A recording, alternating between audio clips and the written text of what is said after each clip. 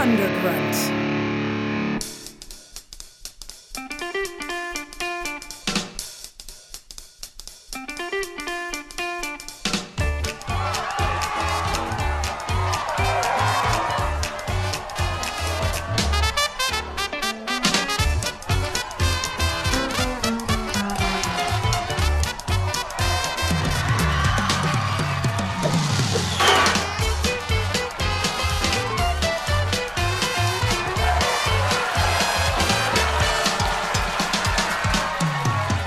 Hey guys!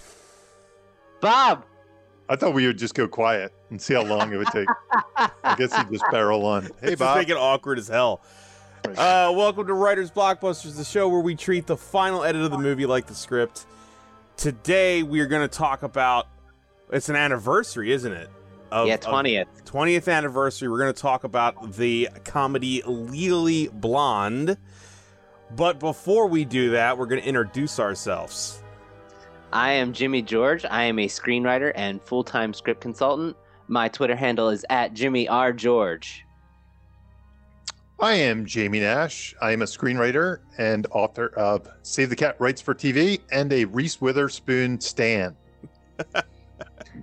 I am Bob Rose. I'm a guy on this podcast and I do some other stuff. And I am 50-50 on Reese Witherspoon standing.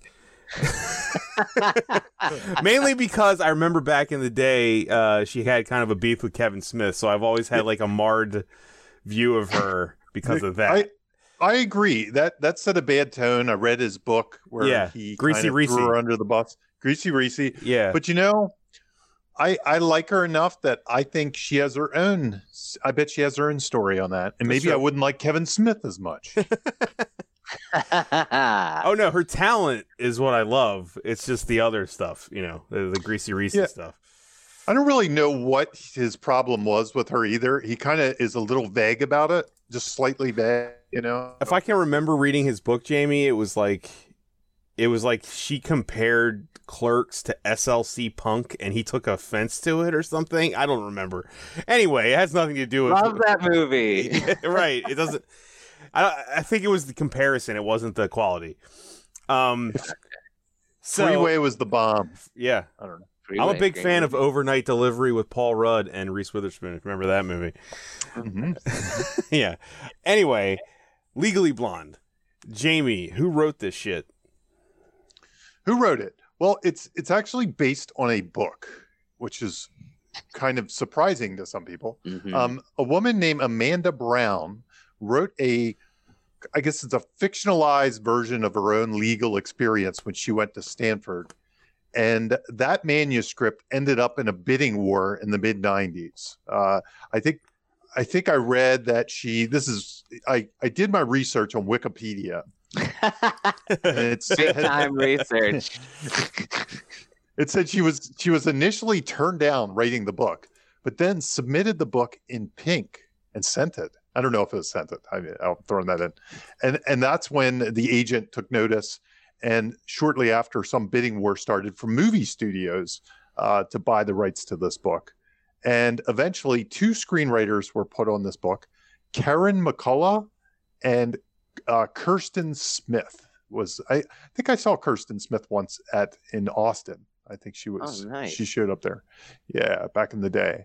I'm doing a quick look. I'm just going to look at. I remember seeing they wrote 10 Things I Hate About You, that team.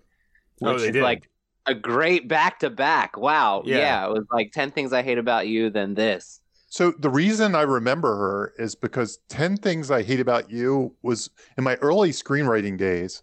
It was one of my inspirational screenplays. I love Really? the screenplay. Dude, Yeah, we should do an episode on We it. should do it, man. That's It really- Shakespeare. exactly. There was something about it. I loved the movie. I thought the movie was a lot of fun.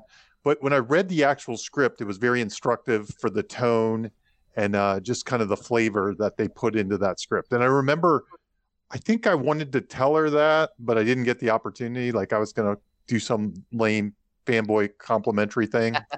But I missed my opportunity, and then it never. But I remember working myself up, like, how am I going to say this exactly? But because it was truth, And then when she was there, I was like, oh, I should tell her how much this script helped me out in my writing. And it was the one I used to like when people used to ask me, like, what script would you look at? And this goes back 20 years. I'd probably give you a different one now. I don't know what I'd give you. But I used to say, go check out 10 Things I Hate About You. Wow. That's amazing, man.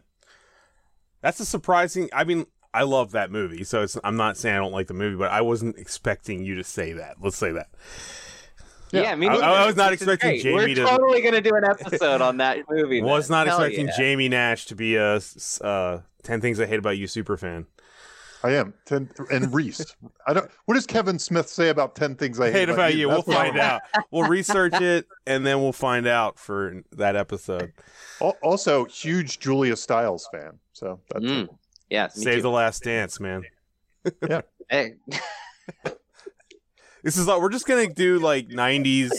Yeah, we're not movies. even talking about the script or screenwriting techniques. We're gonna talk about all our favorite like 90s and aughts tween movies that we love. The theme. Everybody's logged off already. Three old white guys talking about their favorite teen movies. Yeah. By the way, this reminds me of a thing in Sister Act. No. Look, I say we do Sister Act at some point. That'd be a good episode. But we're just planning out future episodes instead of actually doing one right now.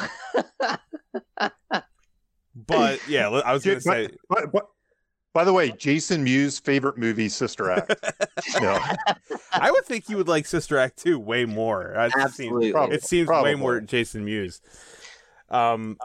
Yeah, so back on topic, Legally Blonde. A lot of people don't talk about this as a novel adaptation, and we're not gonna. That's not gonna be something we talk about. Usually we do, but there's so much other craft to talk about. I feel like just talking about the adaptation, and I definitely didn't compare notes between what's in the movie and what's in the book. What they changed. That'll be a great podcast. We'll do that next. Maybe that, but also that substance from it being a book might actually have something to do with why it works so well. You know, like I'm sure that this could have. A lot of people just assume this is a studio comedy with the traditional course of coming to realization, right?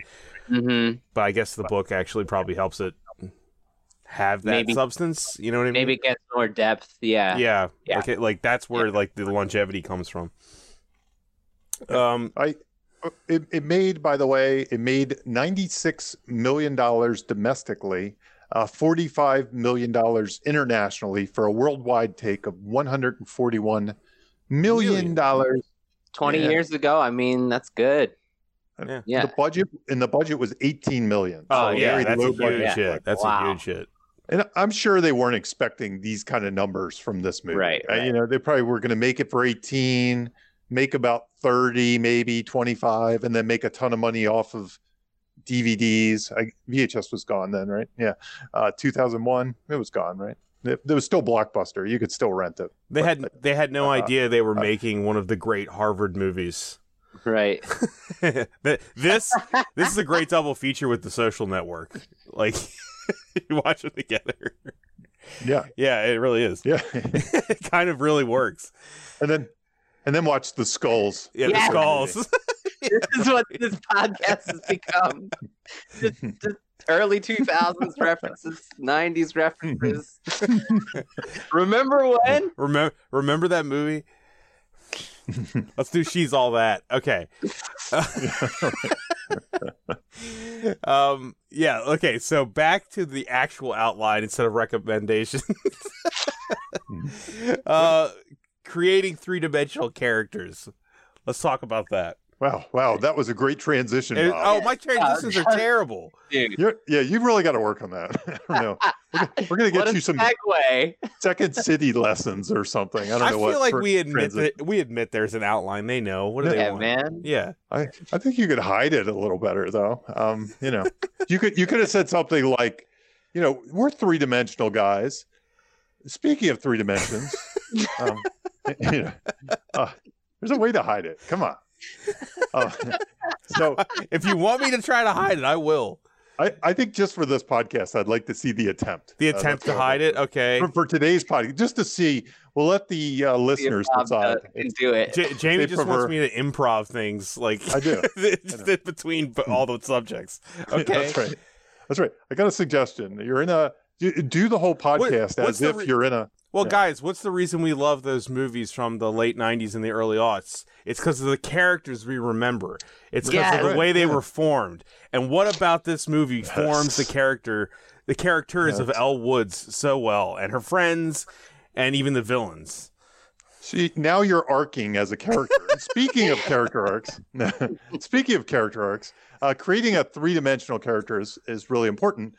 And Reese's character in this movie, the Elle Woods character, and again, I think you're right, it probably harkens back to the book, because the book was based on real life. It didn't have this kind of stylized 90s comedy like 10 Things I Hate About You or She's All That or the Jim Carrey. No, I'm just kidding. But this movie, she has more than just the stereotypical blonde that is that you'd almost expect from the title. And so here's an admission. I am not sure I ever saw this whole movie till this week. Wow. You agreed to do it so quickly too. I was like assuming you were kind of a fan.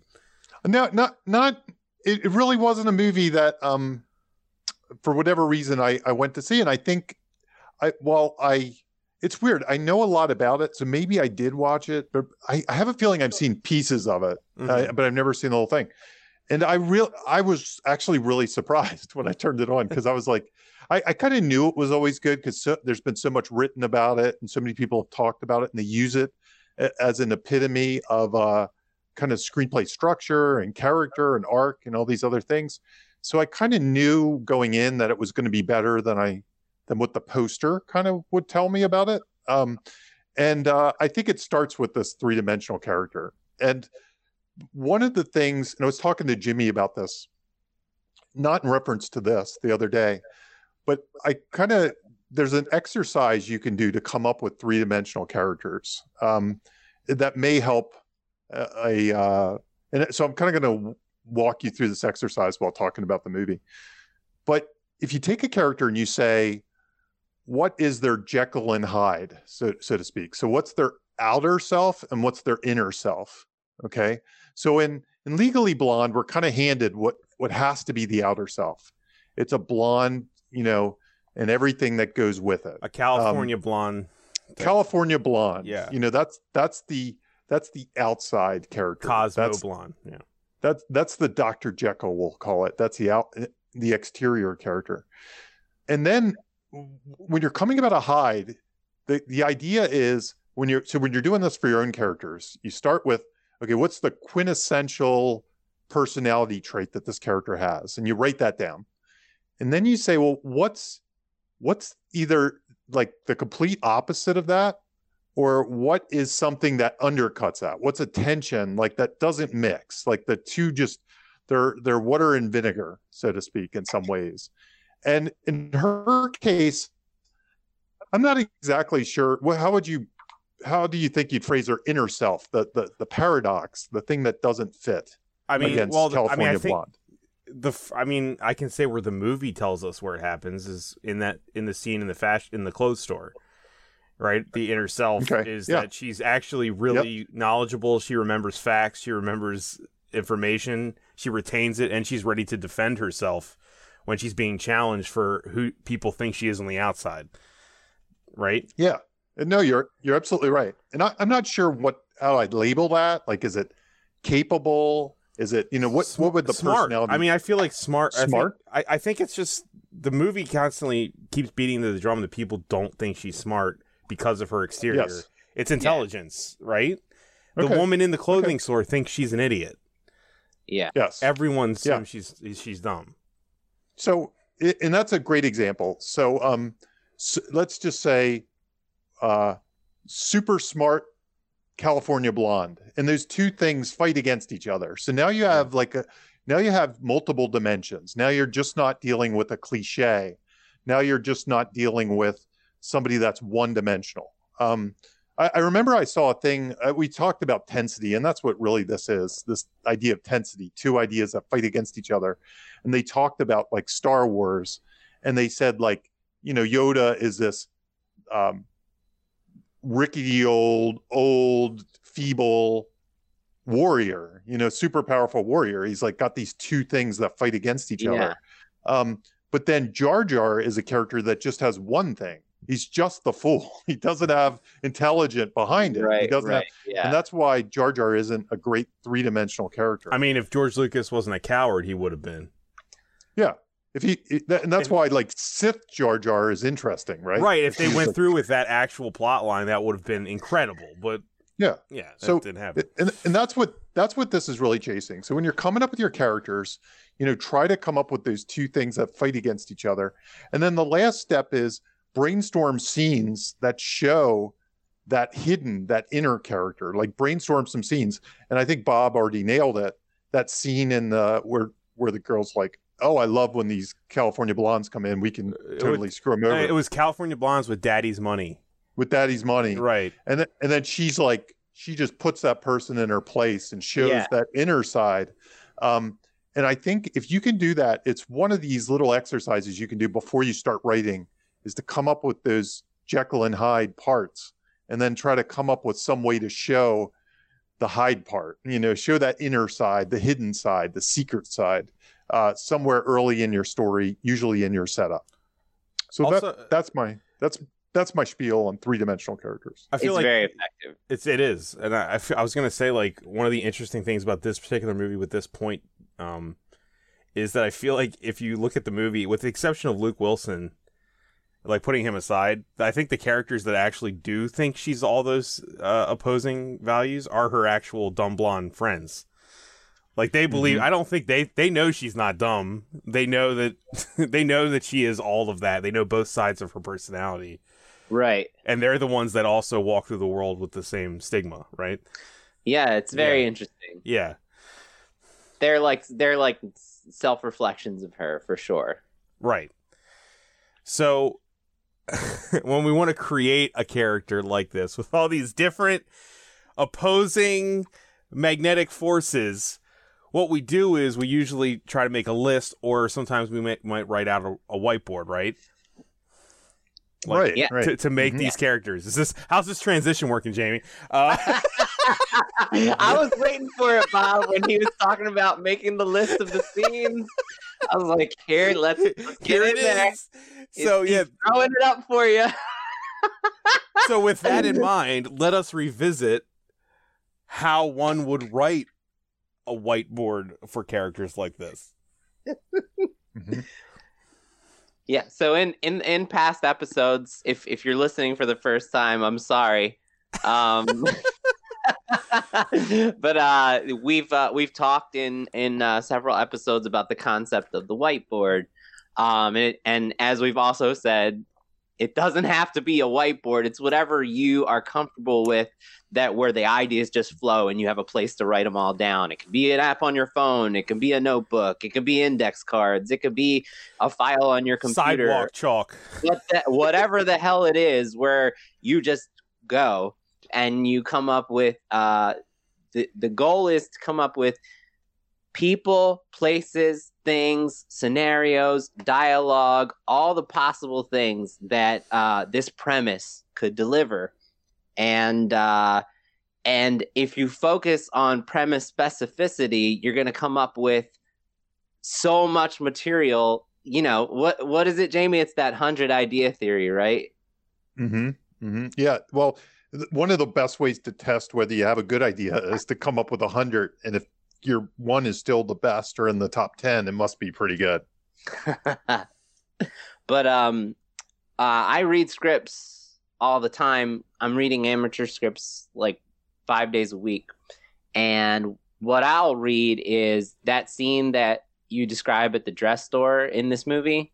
I'll read a script that has like 3 scenes like that, and that's it. And the rest of the movie is the rest of the script will be something that could really happen in any story.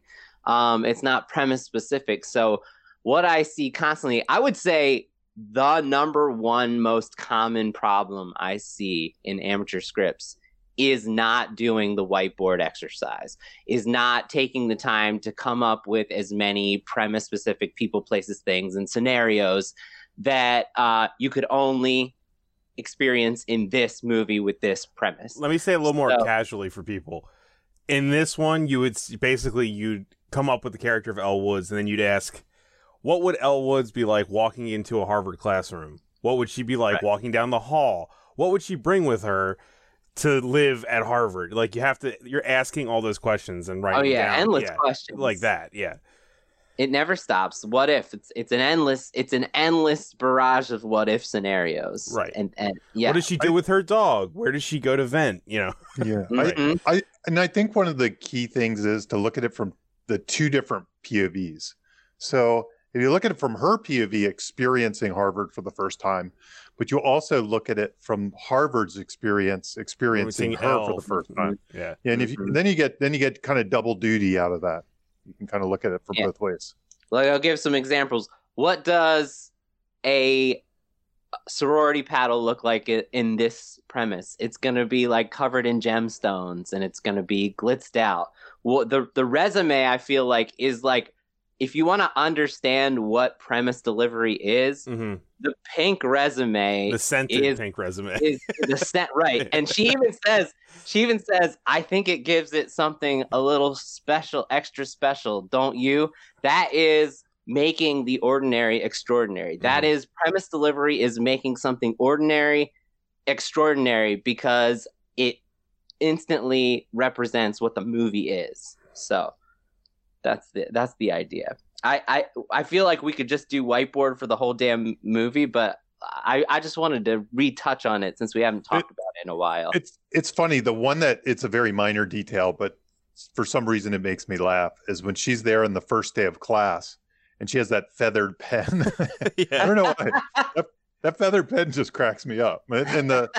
And the teacher's like staring her down, and she's just writing away, and the feathers kind of flitting back and forth. But it shows you that even, and who knows, that might have not even been in the script. That might have been a prop person's whiteboard. But they were doing whiteboard. Yeah, exactly. But you can also see where that's to the laptops. Yeah, everybody has the laptop. Yeah, exactly. She has that one colored, laptop that's rounded off, and a little pink notebook. Right. Yeah. Yeah. But yeah, you could also see where you would write that in a script. You could get kind of playful and says, as Elle's feather pen flits in the air, unnoticing also, the professor or something. When she finally has her moment of realization that she's gonna, try. I love the fact that they had her buy like a colorful computer. It's so her. Like even then, you still get that little bit of delivery with her choice. It has to be colorful. Exactly, right. Because if she's just going to a store and buying a computer, then it's not premise specific. Like, it's just, it could happen in any movie, but they made it so that it happens in this movie. Yeah, she buys the orange and white, or I forget what color. And she's still in the bunny outfit. Yeah, right. He's like, what? Don't ask. And along the lines of like how you said that it's not just Elle reacting to Harvard, it's Harvard reacting to Elle. So Harvard's technically the environment or the society, right? So, like, how does the society act as the villain in this case? So, Jamie, we talked about... That's me. That was good. It's so obvious I'm doing these transitions. No, dude, you got to keep it going. I didn't even notice it that time. It was amazing. Bob, so smooth. Oh, God. I'm staring at the bullet points, and I didn't notice I was doing that. Okay, we're tracking Bob's character arc right now. So this movie is a bit unconventional from a broad comedy standpoint in that it doesn't have a central villain, and that's because the villain is actually society. And this movie is a great example of, if you've got I forget the way that Jamie, you've articulated it very well about society's ill being the villain. Of course I have. In my book, Save the Cat Writes for Teachers. But just to transition to Save the Cat super quick, I decided, because it is one of his major ones and Save the Cat goes to the movies. So I haven't opened this book in ages, but I flipped it open to look at Legally Blonde. And Legally Blonde is a full triumphant in the Save the Cat genre. Okay. So Full Triumphant is a undervalued fool, quote unquote, and it usually doesn't mean necessarily that they are a fool, but that's the way that world perceives them. The world, right. And usually they're kind of innocent, naive. They're slightly innocent, naive, because they don't judge the world like the world judges them, which is an amazing thing about her character. She's not judging anybody. Would using the term idiot savant work here at all? A bit. I like Elf is an example of Full Triumphant, and Being There is the classic Full Triumphant. One of my favorite movies of all time. Yeah, that's like the epitome of one. So Legally Blonde he dubs as a fool out of water is what he dubs it. And Full Out of Water, you can imagine what that is. It's just somebody that goes from their world and goes to a new world. I mean, Elf might be a little like that too. And in that world, they're totally out of place. I guess Elf's out of place in both worlds, sort of. But anyway, she ends up in this new world where she's out of place, and they judge her like she's a fool, like she's worthless, and she has these hidden powers that will ultimately be triumphant, and will kind of the world will come to appreciate, that world will come to appreciate her. So this is a long-winded way to go to the society part, but the society part is the establishment that she comes up against that thinks she's a fool. There's another Blake Snyder genre called Institutionalized. And the big difference with that is, so Institutionalized is something like One Flew Over the Cuckoo's Nest, maybe. Nurse Ratched is society. Right. Training Day he lists as like, the Society of Cops or something. That works. A lot of military stuff. So it's kind of like you enter this new organization and they try to assimilate you. And if you're going to assimilate, you either have to quit or blow up or whatever. There's only a few things you can do, but it's all about assimilation. Where in those movies, the difference is, this is where I'm finally landing this. The difference is, in most Institutionalized, it's not the person isn't viewed as a fool. They actually want to bring them into the fold, but they question whether that's the right thing. Where in Full Triumphant, it's like the person doesn't fit at all. They don't even pay attention to You're saying society's trying to push them away, like you don't belong here, leave. Yeah, they have no value to the society. Right. Where in the other one, society is trying to make them assimilate, and that's where the tension lies. In Full Triumphant, it's all about the person just rubbing up against the society. So they're similar in some ways, but a long-winded way of saying that's how these movies tend to function against. Okay, that's a pattern of this type of movie. Okay. Yeah. So if you identify that you're telling that type of story, then this is the way to do it. And also, it's responsible for how well it builds too, right? Like as she continues to prove them wrong. Break down walls, yeah, absolutely. Break down walls, yeah. And the key is to put a face on that society. Exactly. And I think faces. Yes. And I think that's what this movie does, because you have Selma Blair as kind of a face of a student that might be kind of snarky or something. I know there's also the problem that she's the fiance. And then you have various professors also that become the face of the villain at times. Yes. And you can also... Oh, sorry. Go ahead. Yeah, the dress shop worker is a face of society. Yes. It's all about the like I was labeling it as stereotyping and bias based on people's station in life, and if you really think about it, like so it's the dress shop worker does it. Warner, Elle's parents are telling her like, what do you want to do this for? They're stereotyping their own daughter. It's Paulette's ex-husband is stereotyping Paulette. Like it's not just Elle. It's sort of all around. Like everybody is like a version of that in Elle's way. And I see this done a lot, right? Where society is the villain of the story, but we don't get faces of society. We just get like random occurrences where society is the villain. Whereas this one does a great job of like giving actual characters to represent that. So. Also, it also has like I guess there's two characters in the movie I could think of that would be like society's defectors, where they're completely part of it, but they also can step out of it, right? Like Luke Wilson, obviously, but also the nerdy guy. Like, yes, he is completely 100% supposed to be at Harvard. His intelligence is there, but also he has literally no problem accepting L. You know, like, and he's also somebody that is experiencing that stereotyping based on being a nerdy guy. So yeah, he could have his own movie, really. He could. His perspective at Harvard. His literal like stare at her when she's introducing herself is one of my favorite parts of the movie. And literally that moment. But I was gonna say, like, a character like him, is that something we would consider a window character? I think so, but the main window.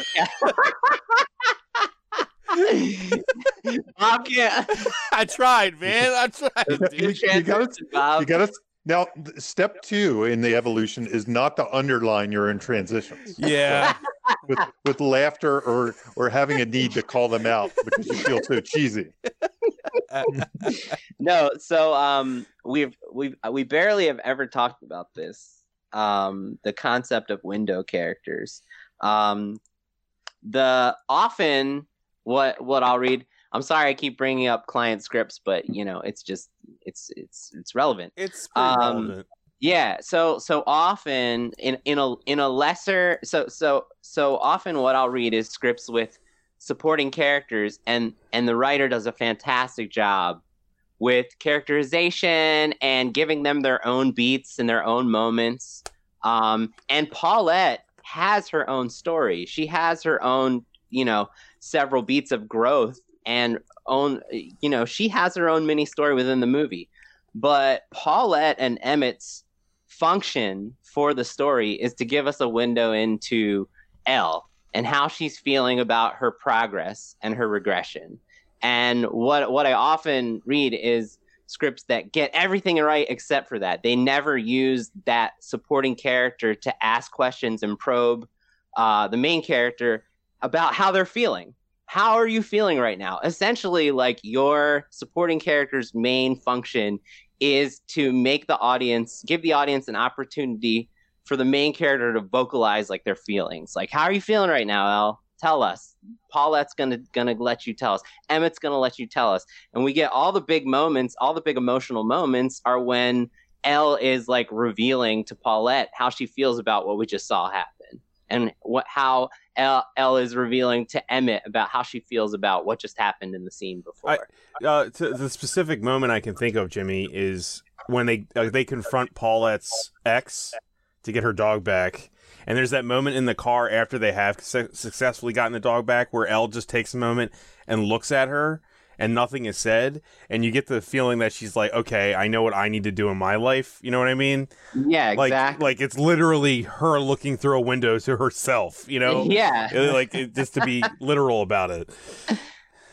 But if you watch the movie for the moments where we get the best understanding of how Elle is feeling, it'll be in those scenes where she's talking to Paulette and where she's talking to Emmett, because that is their function and they're used very effectively in the story. So. Right. And both of them are classic B story, helper character. Sometimes they're mentor characters, sometimes it's the Obi-Wans, but in this case, characters like that are kind of the B story Obi-Wans of the story that help her figure out her personal themes, her internals, and they track through a story throughout. But that's their main function. And this movie, it seems like the characters are either kind of an echo of Elle herself. Mm-hmm. Or they're, or Luke Wilson, which is obviously forming as a love interest. But you know what I mean? Like Ali Larter, I forget the name of... Brooke Wyndham and Paulette are both reflections of the type of person that society views as Elle. Yep. In different statuses. Like Paulette's obviously, she's viewed as lower class, and then she's upper rich, and They're experiencing the same like villain society as the villain problems that Elle are. A dumb blonde who works in a hair salon and a dumb blonde who married into money. It's like they're taking the stereotypes. And they're not really dumb. They're not. Just, none of them are dumb. Yeah. They're stereotyped as being that. Yeah. Right, because the society's viewing them as broken and in some way, and they're of course less than right, and of course nobody's perfect. Elle is not perfect, right? Elle has things about her that are in need of maintenance. So what are those things? So one of Blake's big things in his book, and we're talking about Save the Cat here again, but this is, one of the quintessential Save the Cat discussed movies that the book uses as a teaching tool. Blake talks about setting up your character in the first act with 6 things that need fixing. It doesn't always have to be 6, but generally, like, the great characters have around 6. And this is taking directly from the book. They generally fall into 5 categories: changes in attractiveness, false beliefs or personality changes, strained personal relationships, not being entrusted with responsibility or not being able to handle responsibility, being invisible to key people, and others don't believe in you or you've given up on yourself. With this movie, they're all kind of like blended. They're kind of like all like the things that need fixing are kind of all of those things. Like false beliefs. Like, so when Elle loses her, first of all, we'll talk about strained personal relationships. Well, Warner breaks up with her. Right. When we meet her, and immediately after, false beliefs, her friends say, "It was so sad. We all thought she'd be the first one to walk down the aisle, and now she's totally adrift." And then she sets herself on a mission, this is still in the first act, to get Warner back. And her false belief is essentially that marriage to Warner is her purpose. Like marriage specifically to Warner. So we get the false belief. Not being entrusted with responsibility or not being able to handle responsibility. Where both Warner and her parents are like, you can't do that. Like, her parents are trying to talk her out of going to law school. So people her parents are so society, it's ridiculous. They raised her and they don't even believe. Yeah, I know it's and then being invisible to key people, it's the same thing, right? Like they don't see her for anything more than a dumb blonde, right? They don't even technically. I mean, her friends believe in her. They're very supportive, but they're kind of like on that same train. Like there's a whole come on, you know what you're actually gonna do, come on. Yeah, that's good. Yeah, there's like that whole just aside by everyone, though they do help her help her study for the LSATs. So. I think also it's not to interrupt you, but in the moment when Warner does, before he breaks up with her, it's pretty clearly written that Elle views herself as the future wife of a successful man. You know what I mean? True. Like that's how she has also, even though she's smart and she can be accomplished, she's not looking upward. She's looking like sideways. You know what I mean? All the major things that would come in her life with marrying a senator, which is what he wants to She views her future as part of his life, not her own. That world. Yeah. Warner's world is her purpose. Right. And that's the main thing that needs fixing. And then the others don't believe in you or you've given up on yourself. Like others, she hasn't given up on herself at all, but like no one believes in her. Mm-hmm. Everyone thinks she can't do it. I mean, that's the whole movie. So it's a very classic case of the 6 things that need fixing. It's another great example that if you're trying to learn what is that, what does it look like, watch this movie and hopefully it'll inspire ways to do those things with your own story and your own characters. Yeah. And tied to that, because since we're on Save the Cat, let's just jump into Save the Cat stuff. The very essence of Save the Cat is, you save a hero saves a cat and you're on their side. You there's somebody worth rooting for. So in my Save the Cat book, I call that the rooting resume, and I kind of expanded a little bit beyond just a Save the Cat moment, because I think there's a lot of other things You know, in this movie, you can almost click off a million boxes of why we should root for this character. And in fact, when I was watching it, I was like, why do I like this movie so much? And I think the reason is I wanted her to succeed so badly in this movie. There's something amazing about this movie as far as that goes. I would say there's something amazing about Elle in general. I was going to say, like, when I watched this twice for this episode. So it came down to me, like, she kind of acts as a Ferris Bueller, except completely without privilege. You know, like, Ferris Bueller is kind of held up as, like, a king. And so is Elle, but not as soon as the second she leaves, we don't ever get to see Ferris outside of his element. Whereas she leaves and she's not in her element, and she's still, all of her values are completely and utterly intact. She is a very wholesome character. She believes in everyone. She doesn't treat anyone differently. You know, she looks as though everyone is an equal from the get-go, and it never is challenged. That about her is never challenged. Even Vivian, she's like, yeah, she even can give her. She has multiple opportunities to talk shit on Vivian. Paulette even asked her, like, about her. Yeah. And she's like, she could use some highlights, but she's not that bad. She's not that unfortunate looking. Yeah. She's just a wholly good human being. Like, there's that part of it, which also I think is a part of, because I think selfishness would come into play, right, in how society would normally view her, but she's not that at all. She is a good person. One character that always stands out to me is the main character in Shawshank.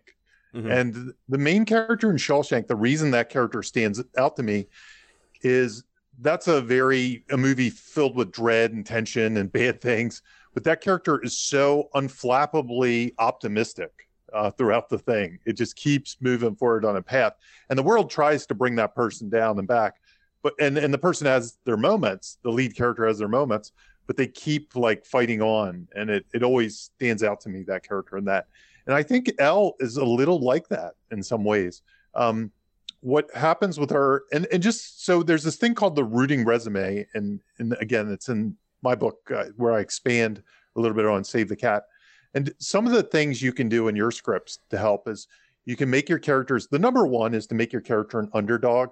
Imagine this movie if she wasn't an underdog, if she was rich and privileged and somehow bought her way through everything and it was easy. It just wouldn't, it wouldn't work, right? It wouldn't work at all if she was not the underdog. If she was, and this movie kind of usurps the fact that she, puts her in an underdog place. And the way it does it is we immediately see how she's undervalued for the perception of who she is, the dumb blonde thing, that the California dumb blonde, like she's not as smart.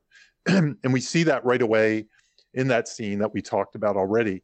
In Blake's book, he calls that scene, I don't know if I agree that sometimes he threw these terms out. He called it a kill the cat scene. And I'm like, how's that a kill the cat? I don't know. Okay. I was trying to wrestle my head. Let me read you what he said super quick.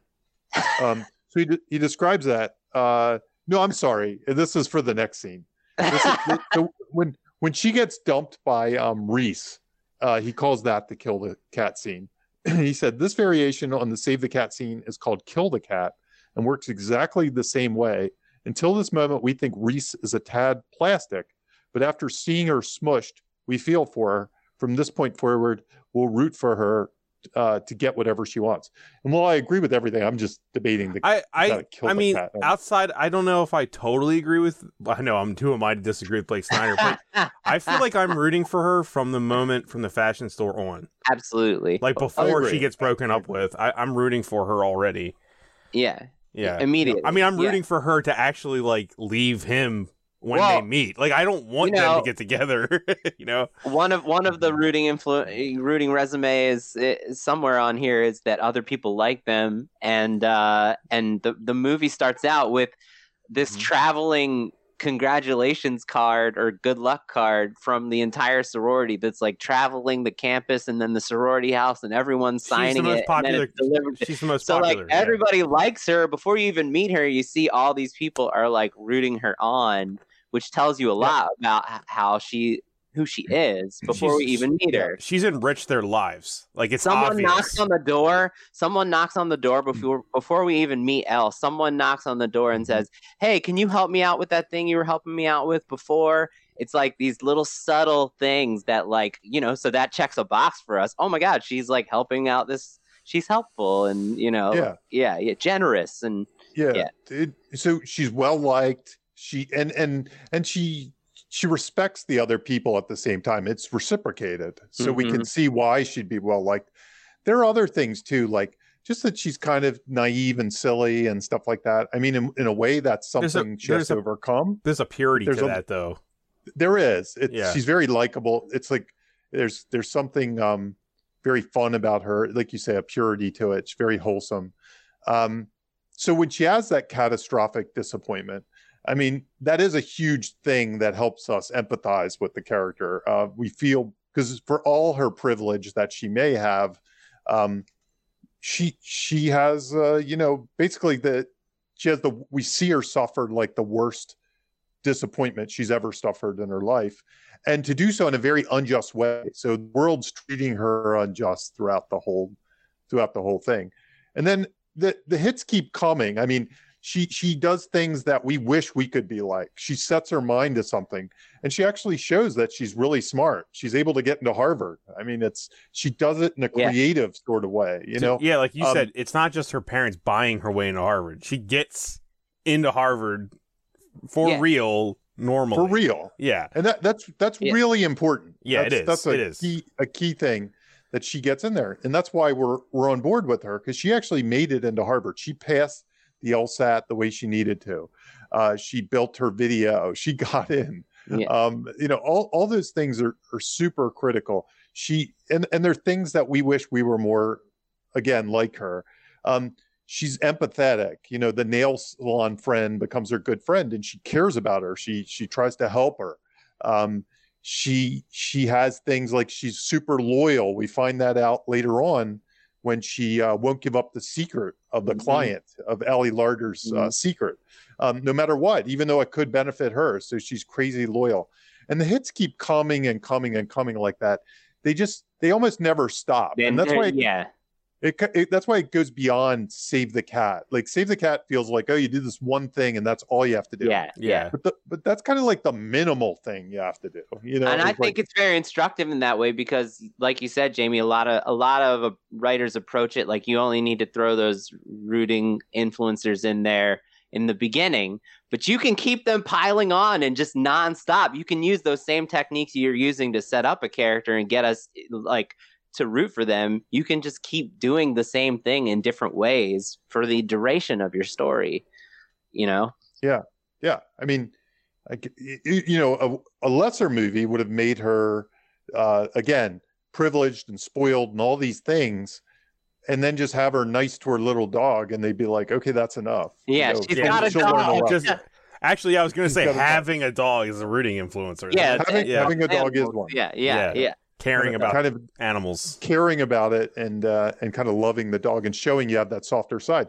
And if it was a Jim Carrey movie where he was a total jerk and needed to learn a lesson, maybe that would be enough. The one thing, there's the dog. Yeah, he loves that dog, and maybe there's hope for him in the end to not be such a jerk. I think one of the things this comes back to, and I haven't put this into the lab, so I'm not sure if this is going to hold true. We talked about the Jekyll and Hyde thing earlier. The outward appearance being the California blonde, but the inward side being kind of a positive, a good. Where I think like the Jim Carrey thing, I don't know. It might be an emerging thing. Are you comparing this to Bruce Almighty type of thing, where it's like he's a complete asshole at the beginning of the movie? Something like that. Yeah. It's almost like their inner self needs to be healed in those movies. This is not the case. Doesn't need to be healed. She's a good person. Yeah, that's right. That's right. So if you circle that Hyde part, and Hyde isn't corrupt, there is something a little different than that. It's more like an emerging or confidence. We're going to get to character arc next. I think it's my bad transition. But we talked about the two major character arcs, right? The learn to care more or learn to be more confident. And she's more of the learn to be more confident, where I think the learn to care more is the person that needs the kind of corrupt inner self fixed a little bit. That's Selma Blair in this movie, right? Even though it's a small arc, but yeah, it could be. It's more like Selma Blair learns that she's the villain. And she, and then she learns to care more. She's stereotying. She's stereotyping, so she learns to care more. Yeah. Yeah, Jamie, this is this is my favorite part of what we've lined up to talk about that I want to talk about with the two of you guys, because I had a very spirited talk with my wife, who this is like one of my wife's favorite movies, and about what does El Arc. And so I'm interested to see what you guys think. I did write a point on this last week because we had to cancel an episode. Oh, that was your point. Okay. So this is my point. I wrote this the first time I had watched it in years, which was last week, and then we had to cancel. So I'm glad you want to talk about this because I was worried. Oh man! And by the way, when you brought this up, I was thinking about this the whole time I was watching. See, this so we were all thinking the same thing. This makes me feel good. It's okay, great discussion. Okay. Let's go. Yeah. Bob, what made you think that way? So I wrote down, does the movie function like a flat arc? The world around her changes and bends to her. Not now, and I also wrote, belief in herself is easily stated in the last line of the movie. It's like literally just a part of the dialogue.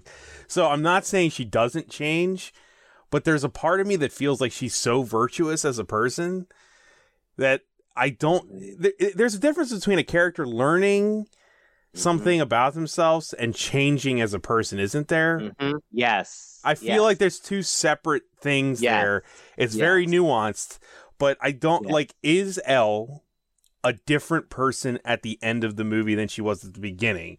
It's an interesting question because I think there can be an argument for both. Yes. And honestly, when I was watching, I was getting ready. I was like going to write the flat arc question. Like I was debate as I was watching the movie.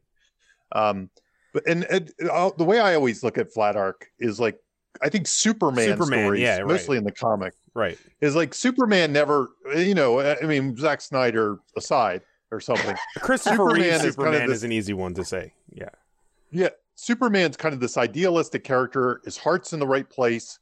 He knows what's right. But then the world keeps challenging him. Like, well, what if we kill Lois Lane if you do that? Are you still a good guy? We'll blackmail you. And the world's fighting against his inner code, and he's wrestling against it. And ultimately, kind of usually in a good Superman story, figures it out, and everybody is the better for it. They rise up to be as good as Superman almost. He improves the world. Inspired. He improves society around the world. She does that too. She does that too. She's herself. She stays true to her values. Even when she's screwed over in that bunny suit thing, she's like, good one on you, but I'm just going to stand here and be myself. It's a real empowering movie. And, even then people kind of look and say, what you did is, you could see people changing, like looking at her and saying right there. I can be better because she can overcome these things and be herself. There's another way to be just by looking at her. Right. So that is totally a flat arc. However, there's another side of me that looks at it and says, could her in the beginning of the movie have done the things she did in the end? And I say no. Yeah, there's that. There is that too. So Jamie, that's your classic. So Jamie, you have this great exercise, the before and after snapshot of your character, which you just described. And it's really interesting, right? Because I actually think, so I think she does change, but oddly, I wouldn't call it an arc. In that she finds new purpose, and the first half of the movie is a wrong way goal. And her goal is to get Warner back because she believes that being a part of Warner's world is her purpose, as Warner's world as his wife of the senator and everything. And I'm not saying she thinks marriage is her only future. It's more about being getting Warner, marrying Warner. She loves Warner. No, Warner's the reason she goes to Harvard. Right. It's and then when we'll get to later when we hit the midpoint and she realizes no, I can do this. I can like have my own future that doesn't involve Warner and do things for myself. And so for me, she does change and she finds new purpose, and she couldn't do the things that she would do when we met her because that wasn't her purpose. But I think she's fully capable. Like, I think if you put her in a courtroom in the opening scene and she had the like legal jargon, the realization that she makes about the perm is something she knew when we met her. And the tenacity that she has and the confidence in herself, I think she would still be the same in that regard. She would still win the case. Like her legal knowledge does not win the case. Her like the things about herself that she already had that she was passionate about, like, you know, that she gives that line that I didn't write down about like the rules of hair care. Any Cosmo girl would know. Well, she knew that when we met her. And also, like, I don't think she is somebody who doesn't believe in herself. I think she believes in herself from the moment we meet her. I don't think she ever needs to learn how to believe in herself. She's got a 4.0 GPA. She's the president of her sorority. She's tenacious as shit. She's like super well achieved. And like, so we don't see her become a person. She believes, how about this? At the end, she believes in herself as a lawyer. Yes. In her new purpose.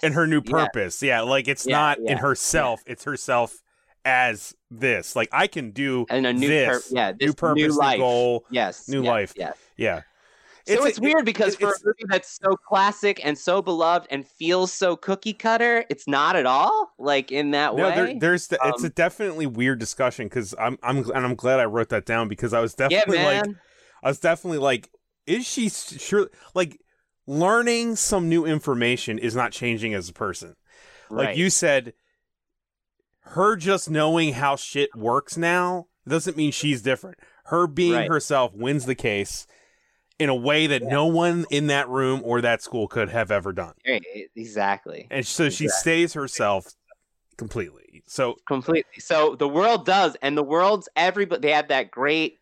Every person in the courtroom gets their own reaction shot because it's like everyone in the world who didn't believe that she was capable of this is having their eyes open. All the oh my gods. That's all the villains, the society's villains. Being shown like you're wrong and you need to change your mindset, you know, because look at what she did. She literally stayed herself and won. Right. Yeah. Like the whole movie is her one scene after another being frustrated, not that she can't do it, that people don't believe that she can do it. Right. There's some nuance there to what it is. Well, I think that's very similar to what my perceived Superman story is too. Yeah. You know, it's not like that Superman ever really changes, but sometimes he has doubts. And the doubts are a big part of it. Sometimes he questions himself, and we feel his stress and his pain because the world is a painful place and he's idealistic. So, and I think similar here, like when we get to the all is lost and things like that, like she's like, you know, I guess the world, you know, she has her doubts. She's like, I guess the world does think I'm a big idiot and I should just go home and I should have never come here. And she needs encouragement to stick it out, but she it's less that she didn't believe and more that she keeps getting knocked off her perch in some ways. Well, it's just has to climb back up to it. Yeah. I mean, there is the moment in the hair salon when her professor surprisingly is there and she says, if you quit because of some asshole, you're not the girl I thought you were. There is that moment.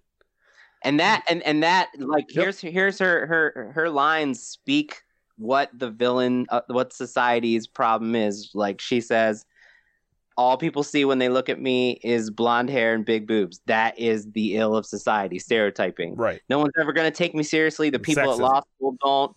Warner doesn't. Sexism. Yeah. I don't think my own parents take me seriously. Just like we said, it felt like for the first time someone expected me. So someone, not herself, someone else It felt like for the first time someone expected me to do more with my life than become a Victoria's Secret model, but I was just kidding myself.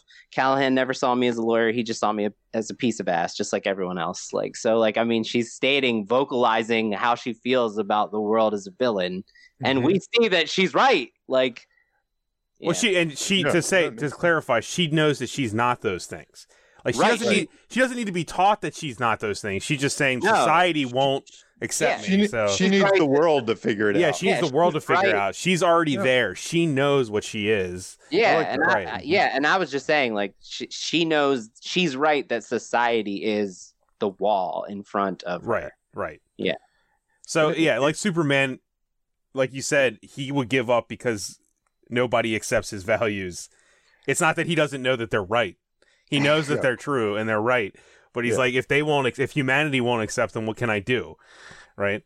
And this is a very empowering movie in that way. You know, it's very metaphorical for, absolutely. You know, in that sense.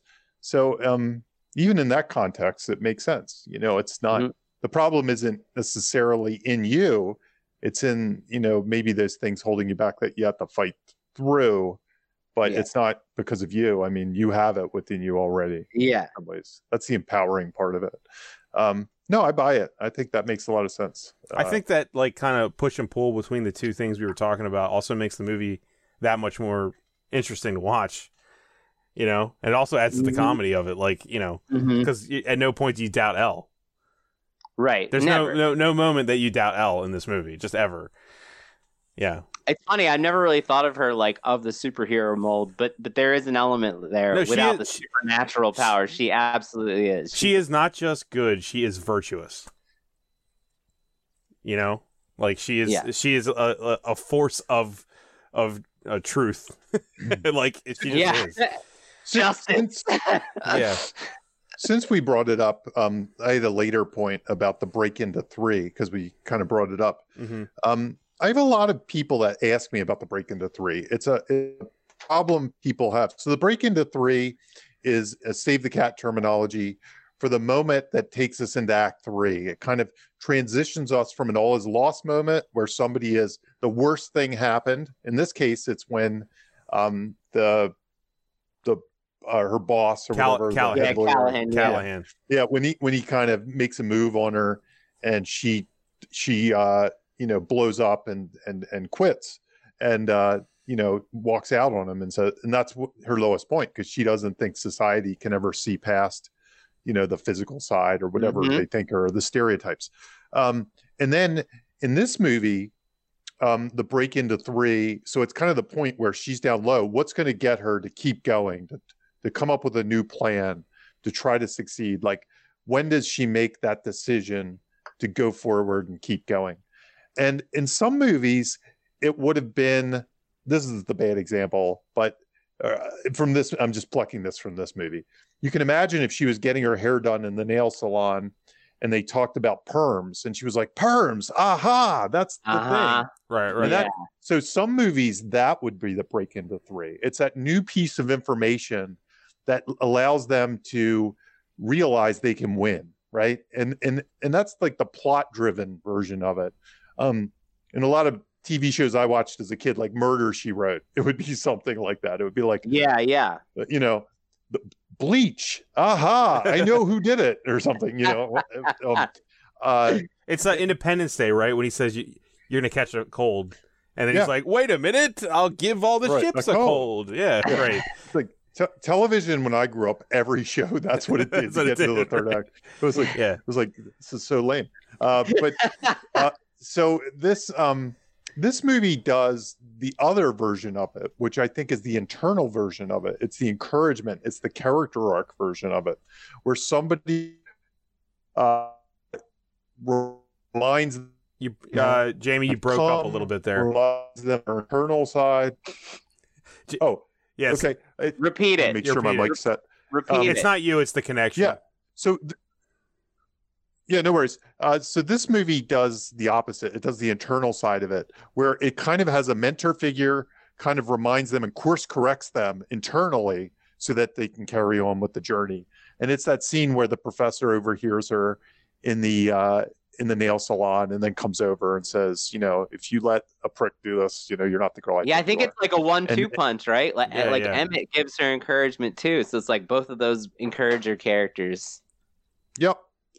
And usually then it's usually combined with that choice to do something, whatever the plan is. This one, there's kind of like the other characters conspire to get her hired as the lawyer. That kind of happens too. So it's kind of like both of those things together. Gotcha. Is she gets the course correction, which she'd need, because just getting hired her as the lawyer, she might not do it if she wasn't course corrected. But right. She was just going to walk out. Yeah. That's cool. Yeah, it reminds me when you're saying that I didn't really think about the two versions of A Break Into 3.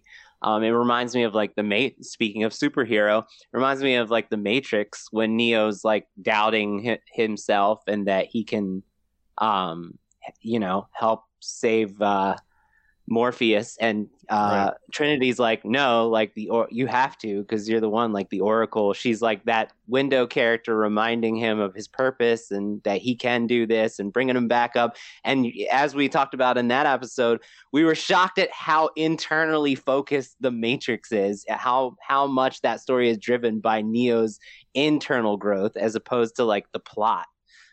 So yeah, it's true. Yeah, no, it works. Also, like, I always try to put stuff in more layman's terms. So what you're basically saying is the Break Into 3 here is about Elle. It's not about the case. This isn't a courtroom movie. Yeah. Even though it does have a courtroom scene, it's not a courtroom movie. The actual case is not the point, like, at all. Like, that's not her struggle. Yeah. She figures it out, then goes to the courtroom and uses her own wildiness to do it. Yeah, it's basically like everybody saying like, screw Callahan, screw the society's stereotypes, just stay true to yourself like you've been doing.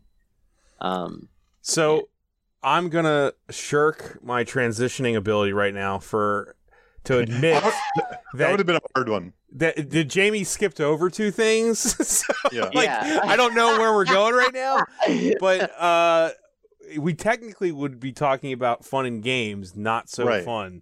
And I'm kind of interested to hear this one. So the fun and games is the section of the script where, usually it's kind of the Act 2 and Save the Cat when you first start Act 2, and it's a hero pursuing a goal in the face of obstacles. And a lot of students and stuff kind of confuse this. They think fun and games should be fun and light and not a lot of tension or something like that. And when I was watching this movie, they keep piling horrible things on her from the very beginning. Like, she shows up on campus, people are laughing at her. She goes to class, she gets kicked out of class. Check out Malibu Barbie. She gets kicked out in her first day after being nice. She gets thrown out of class. She gets, she just keeps getting unjustly beaten up and beaten down. Like, she shouldn't be there in the fun and games. So I just thought that this was a very instructive movie to watch, to realize that fun and games is not necessarily fun for your character. It might be the most miserable time. In some ways, she has more fun in the second half of the movie than she does in the first half when she's on a law team and she's getting respected. But the first half isn't fun at all. And it ultimately leads to the next thing, which I call, in this movie, I've noticed these. I've started to categorize these as not quite all is lost moments or midpoints. Okay, right. Because she suffers something that could be an all is lost in another movie. Like, you could see us. Let's say we didn't have the courtroom drama part of it. Let's say we were brainstorming our movie and we didn't have that legal case in the end. It was just about school. You could see where the midpoint, which I'm dubbing the midpoint. It's arguable where the midpoint is, but it's around the midpoint. When what's the guy's name again? Warner. Warner. Yeah. Where Warner basically says, you don't belong here. And he basically says you're not smart enough. He says you're not smart enough. He basically finishes it with her forever. It's done. That really is an all is lost kind of moment. I mean, you could totally see in a different movie where that would be the all is lost moment. And this is the midpoint. And And the reason I think that's so fascinating is a lot of people, when they're brainstorming and they're outlining, a lot of times I'm constantly telling my students, your all is lost should be your midpoint. I'm constantly telling my students that. I see an all is lost. Sometimes their all is lost should be their midpoint, and their Hightower surprise should be their all is lost, and they need a new finale or something. But keep in mind when you're outlining, if you're using kind of a save the cat thing, sometimes your all is lost could get slotted as a midpoint, and you need a bigger all is lost moment. Mm-hmm. And this movie, that's the way it works. It kind of is plot twisty in that way. The big plot twist is halfway through the movie, she doesn't care about him anymore. She just wants to graduate law school. It's a plot twist. It's a goal change in some ways. Mm-hmm. It's like almost another movie. It's not another movie, but it's like just. Okay, so we're shirking that whole thing, and it's really early on. Old. Yeah. It's super early on. Yeah, it's your classic wrong way goal story, right? Like the first half is the wrong way goal, and we know it's the wrong way. We as the audience know, and we're rooting for her to align with what we know. You're better than this. You don't need him. Do it for yourself. And then she does, and she realizes, like, he's never going to see me as anything other than a dumb blonde with big boobs. And so, fuck that. and usually around the midpoint is where you have this internal turning point. And moral premise calls it the moment of grace. The Rick and Morty guy, I can't think of his name, Don Harmon. Dan Harmon. I wanted to call him Don. For some reason. Don Harmon, his brother, calls it the goddess moment. In his version. And it's kind of an internal learning check mark. And sometimes it happens before the midpoint. Sometimes it like right before the midpoint. Sometimes it happens at the midpoint. Sometimes it happens right after the midpoint. But somewhere around there's usually some internal look in the mirror moment. And I think that's what she has here. I think she sees what's going on. She looks in the mirror and says, I don't want to be, this guy doesn't deserve me, basically. And I have other priorities. And she switches up. So I think it's a really instructive one to see. By the way, it's not quite the only reason. It's not quite the midpoint. It's like the 42-minute mark. 42 minutes. 42 minutes. 44 minutes is the midpoint. It's 2 minutes away. It's fine. There's a way you could argue that. Like I could see you arguing that when she is asked to hand her resume for the big internship, like that could be a midpoint as well. But I kind of view that this major turning point is more the midpoint. That's just my own personal. Well, and you know what, Jamie, bouncing off of what you were talking about were the fun and games.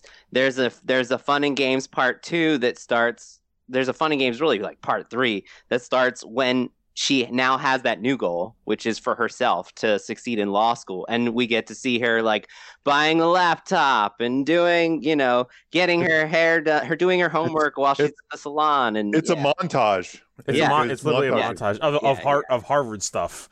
Yeah. And I wanted to say, like, we kind of got out of fun and games before I wanted to say, like, this movie's a great example where if the premise delivery is strong enough, if you come up with as many premise specific scenarios as possible, the whole movie can feel like fun and games. Right. And I feel like this is an example where any moment in the movie you could pop in the trailer and it sells the movie. Like whether it's 30 minutes in, whether it's 50 minutes in, you just take one scene out of the movie and put it in a trailer and you'll know what the movie is.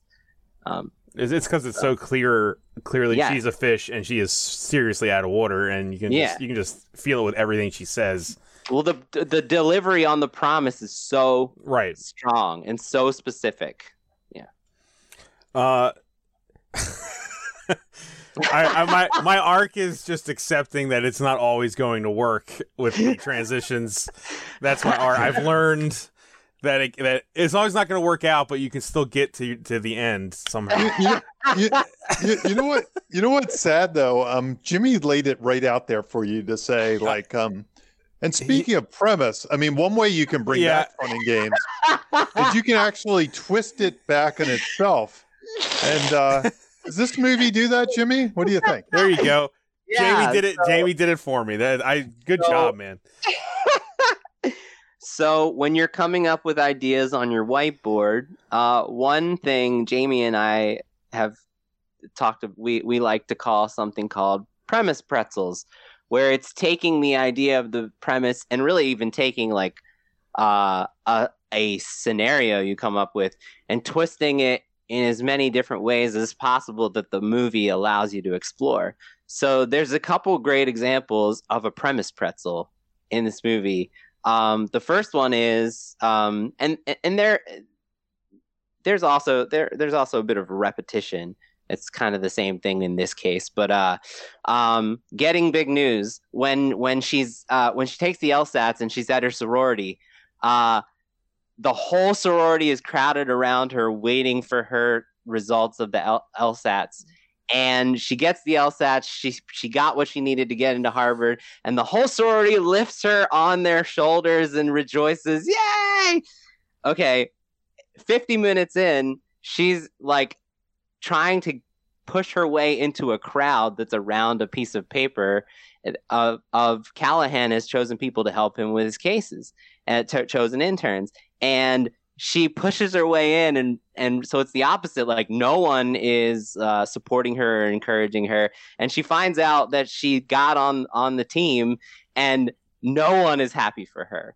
So it's a great example of a premise pretzel where they took the same idea and they did it completely different, but it's like the same concept. And she's never had that before, and she's still like she's never been completely like unsupported in that moment by everyone around her. Yeah. So it's a great example of a premise pretzel. And then another one is when we see her help David, the other lawyer that you were talking about, Bob. David asks a woman out on campus, and he's a Harvard student, just like they are. Mm-hmm. So like as far as like from an education standpoint, he's on the same level. He belongs there. He belongs there, right? He's earned his place there. And they literally say to him, because he's nerdy, they say, girls like me don't go out with losers like you. And she overhears this, and that is like how people treat her. And she swoops in and pretends that David was the best lover she's ever had. And then the woman that originally turned him down asks him when he wants to go out. So it's a great example of a premise pretzel, right? Instead of Elle receiving this mistreatment, Elle witnesses someone else, receiving this mistreatment and does the same thing she's been doing to help somebody else. So, it's a great example of taking an idea and twisting it around and doing the same thing with it, only different in the same story. Also, he's sort of the as society goes, he's sort of the inverse of Elle. Yes, where he's viewed as super smart and completely unattractive. You know what I mean? Like he's like the inverse of her premise. Yeah, it's perfect. Yeah. That's great, Bob. That's a great. It's so true. Yeah, it works like that. It's good. But it's kind of like it uses a premisey notion, creatively repetitive in some ways. I was gonna say that. You can also use repetition to show character growth in your story, right? Right, Jimmy?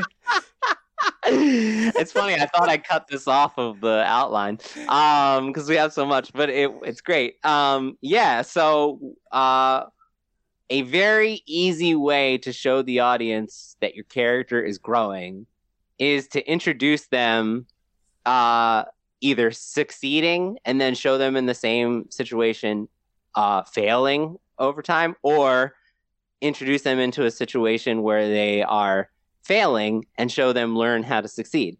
And so this is a great example of that. Like we see her in the class and she's unprepared. And this is a person who we've witnessed work her ass off to get here. But even then she gets into class and it's like, oh yeah, I have to be prepared for this too. And she's unprepared, and that, Vivian shows her up.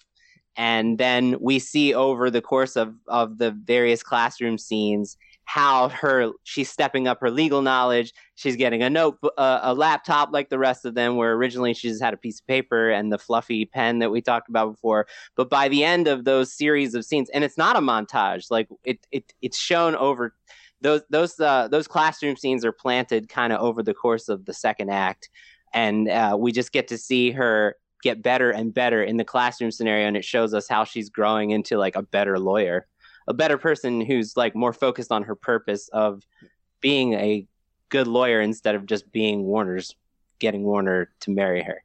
So, yeah. I feel like we haven't also pointed out it's not just about her being a better lawyer. It's that she's actually like enjoying it. She's actually found something she loves and she's passionate about. She's finding a passion in the movie actively. It's not just that she's good at it or that, you know what I mean? It's she likes it. She wants to help people and she found a different way. Right? Yeah. No, and passion is what she talks about in that end. Yeah, right. Exactly. And in the end monologue. Right. Yeah, we didn't put it on the beats, but that end monologue, it's a great example of like you put it in the wrong movie, somebody just like stating the lesson of the movie out loud, and it feels really dumb. But here, like the purpose of that scene is for her to like speak a thematic lesson to everyone in the crowd. So it works. Like they found a way that was organically allowed them to like state the lesson. I thought it was like, that was really clever. On that note too, I think the last thing I'd want to actually ask you guys is how do you feel about like, I don't know what you call those end lower thirds that like Animal House did and this movie does. How do you feel about that with as far as story goes? Because you are literally like telling and not showing. I love them. I'm not saying I don't love them, but it's an interesting writing tactic too if you think about it. Because you know what I mean. You're not showing. Go ahead, Jamie, and then I'll comment. I think they're crowd pleasers. I think a lot of people do like them. They enjoy them. And I think if you're into the movie, you enjoy them. If it's like the worst movie you've ever seen and then they put them up, then you're eye rolling them. You know, you're like, yeah. They did this for this movie. There's a part of me that I would only do it if I was sending them up in some ways because they've been done so often. Like I'd have a hard time doing them with a straight face, like ironically. This was 20 years ago, so it's forgivable still then, right? Yeah. My wife and I always wonder, like, who created that trope? Like, what was the first movie to do that? I'd love to find that out. But Animal House was certainly the first one that I think people like associated with. Yeah, it's definitely the first comedy movie to do that. I think. Gotcha. Because I think people were cracking up when they saw it. They thought that was so hilarious to find out what would happen to. It's also a place just to throw in more jokes. Yeah, exactly. It's to show. I mean, we are talking comedy, so. And they do that in this one. Like Warner fails, like does not finish with honors, does not become a senator, girlfriend, and does not have any job prospects. Does not have any girlfriend, right? Yeah. But I don't want to end on like a downer note with the movie, but like I actually don't like the Emmett proposal thing. I think it diminishes the importance of what she just did. It sort of like pulls it back a little and says like it feels very much like a studio note. Like they tested it. Yeah. I love the way they stayed away from the love relationship, the whole thing. Didn't need it. To kind of throw it in there, it's like, oh, the only way she can truly feel like a win is if she actually got married. Exactly. The song like, Perfect Day, and then she's got a big ass smile. It's the very last thing that's stated on screen. It kind of betrays it betrays her being on her own and succeeding. Yes, 100%.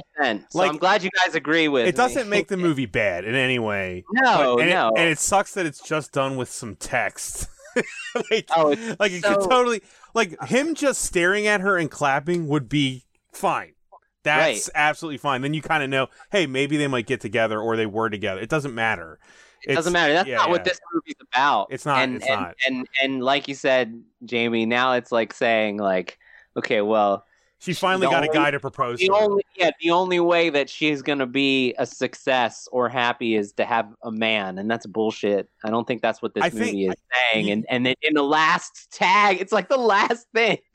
I think you could do it properly somehow. Like if you wrote it like it's not giving her any worth. It's just that. You know, now she has found someone that truly, you know, appreciates her properly. But it's the way it's done is so it's like a joke. It's like so quick and simple. It's like, I hate it. It's not the point. I hate it. So would you have preferred a Cannibal Run like blooper reel at the end instead? Hey, why not? That would have been great. Them all singing a song like 40-Year-Old Virgin and something about Mary. Right. Or they all sing like a song with the bend and pop or whatever. Yeah. If I ever get to write a movie like this, I think I want to throw all of them in. I want to have the text. I want to throw the Bollywood, and then I want to throw the blooper reel all in. And a post credit scene. I'm gonna just throw them all in. It'll be like a 45-minute last. You'll be like, the movie's done, and you're sitting there 45 minutes later. What's happening? Yeah, what is happening here? It's just all, and it's still text too. There's text while there's more jokes being said. Like you have text on actual dialogue, competing with each other for jokes. Or maybe that'll be my art film. It'll be a 10-minute long movie, but then there'll be like 90 minutes of that going on in the end. That'll be the story will be told there. I'm glad I brought that up because that is kind of the one. If I had a criticism, it's that. Yeah, I don't like it. One dumb fucking piece of text. I hate it. Yeah. Emmett's going to propose to her tonight. Yeah. It's the perfect day. Yeah. Yeah. But that would bring us to the end of our outline. And I guess my arc is that sometimes you don't always win, but you have friends there to help you along the way. Yes. It sounds like a very Kevin Smith kind of character arc in the end.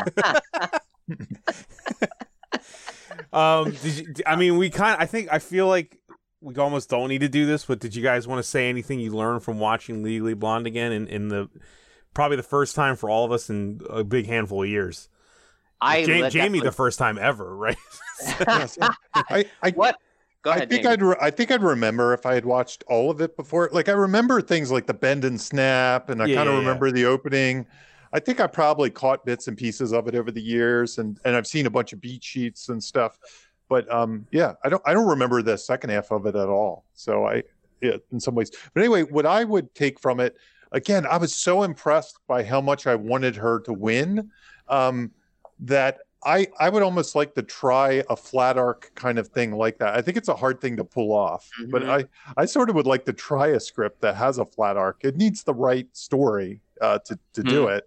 Most stories won't work, but I would almost think that stories wouldn't work like that. But I think this one kind of shows me that not only did they work, but they can work really in an awesome way if you pull them off in the right way. I'm going to say I learned two things. We don't never say two things, but I'm going to share two things. The first one is I really like revisiting this. I really forgot how little emphasis there is on a single antagonist. And it's like a really unconventional in that way, in that society is the villain. And it's not just with Elle. Like you see the other characters experiencing that same stereotype and working through it. Like Vivian has put herself in a box, and she realizes like Callahan only sees me as a woman in a room to give me coffee, and Paulette grows out of that same stereotyping about her husband as not having as a woman not having agency, that he can just walk all over, that she learns, to overcome that. And it's a great example of putting a face on a society as a villain and telling a story that doesn't have like a main antagonist. And it's a really great example of that. And then the other thing is the flat arc, right? Like in my mind, this is a movie with a character who has like a profound like character arc of growth and change, but really she's a badass when we meet her, and she's just going the wrong way as far as like what she believes her purpose is. And so that was really instructive to me, that you could tell a story where the character doesn't really change, it's more their purpose changes. And so but you feel it, right? Like you feel that change, even though she's still kind of just as strong as she was when we met her. So. Well, Jimmy just took mine because I was going to say the flat arc thing too.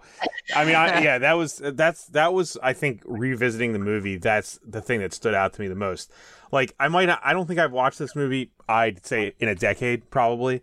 The that stood out to me just exactly. Maybe it is who also we are as older people. I don't know, but it stood out to me as just how virtuous she was and well formed she is, and I was just like, this actually makes the movie better. She's not her morals aren't challenged, her belief in others aren't challenged. I love that about this movie. So like it actually made it go up in my list of where it probably sat before of like favorite comedies. Like it's something I didn't notice 20 years ago. You know, I would never have. So yeah, that's what I pretty much took away from it. I think that's it. That's everything, right, guys? Thanks for doing this, guys. Like, I brought this up. I wasn't sure how you guys would be into it, but like, I love this movie. This is one of my favorite comedies, so I appreciate you guys. You better love it. Your wife loves it. Well, she's given me an even greater appreciation of it, of course. I'm joking, of course, also. She also loved Hereditary, and he didn't like that. Oh, man, I can imagine that dinner conversation. Check the archives. Oh, my God. Yeah, that's like the one episode that Bob and I got at it. Has Jill seen Hereditary? Did she like it? No, never. I'm married. I make horror movies, and I married a woman who doesn't like horror, and that's fine. Amazing. Opposites attract. Paul Abdul taught us that lesson years ago.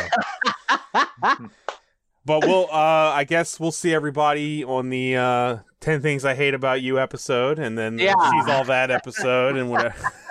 The Skulls. Yeah, we're doing nothing but 90s teen movies from now on. So Ace Ventura 2. All right. I do it, Jamie. It's really just about I'll do any stupid movie, but it's like when you said Legally Blonde, the first thought in my head was like, are we gonna get Jamie to watch Legally Blonde? That was my first thought. So yeah, I guess that's everything, guys. All right, thanks for listening, guys. Thank you, everybody. You have just listened to Writer's Blockbusters, a screenwriting podcast featuring two professionals and another guy. Available only on Thundergrunt.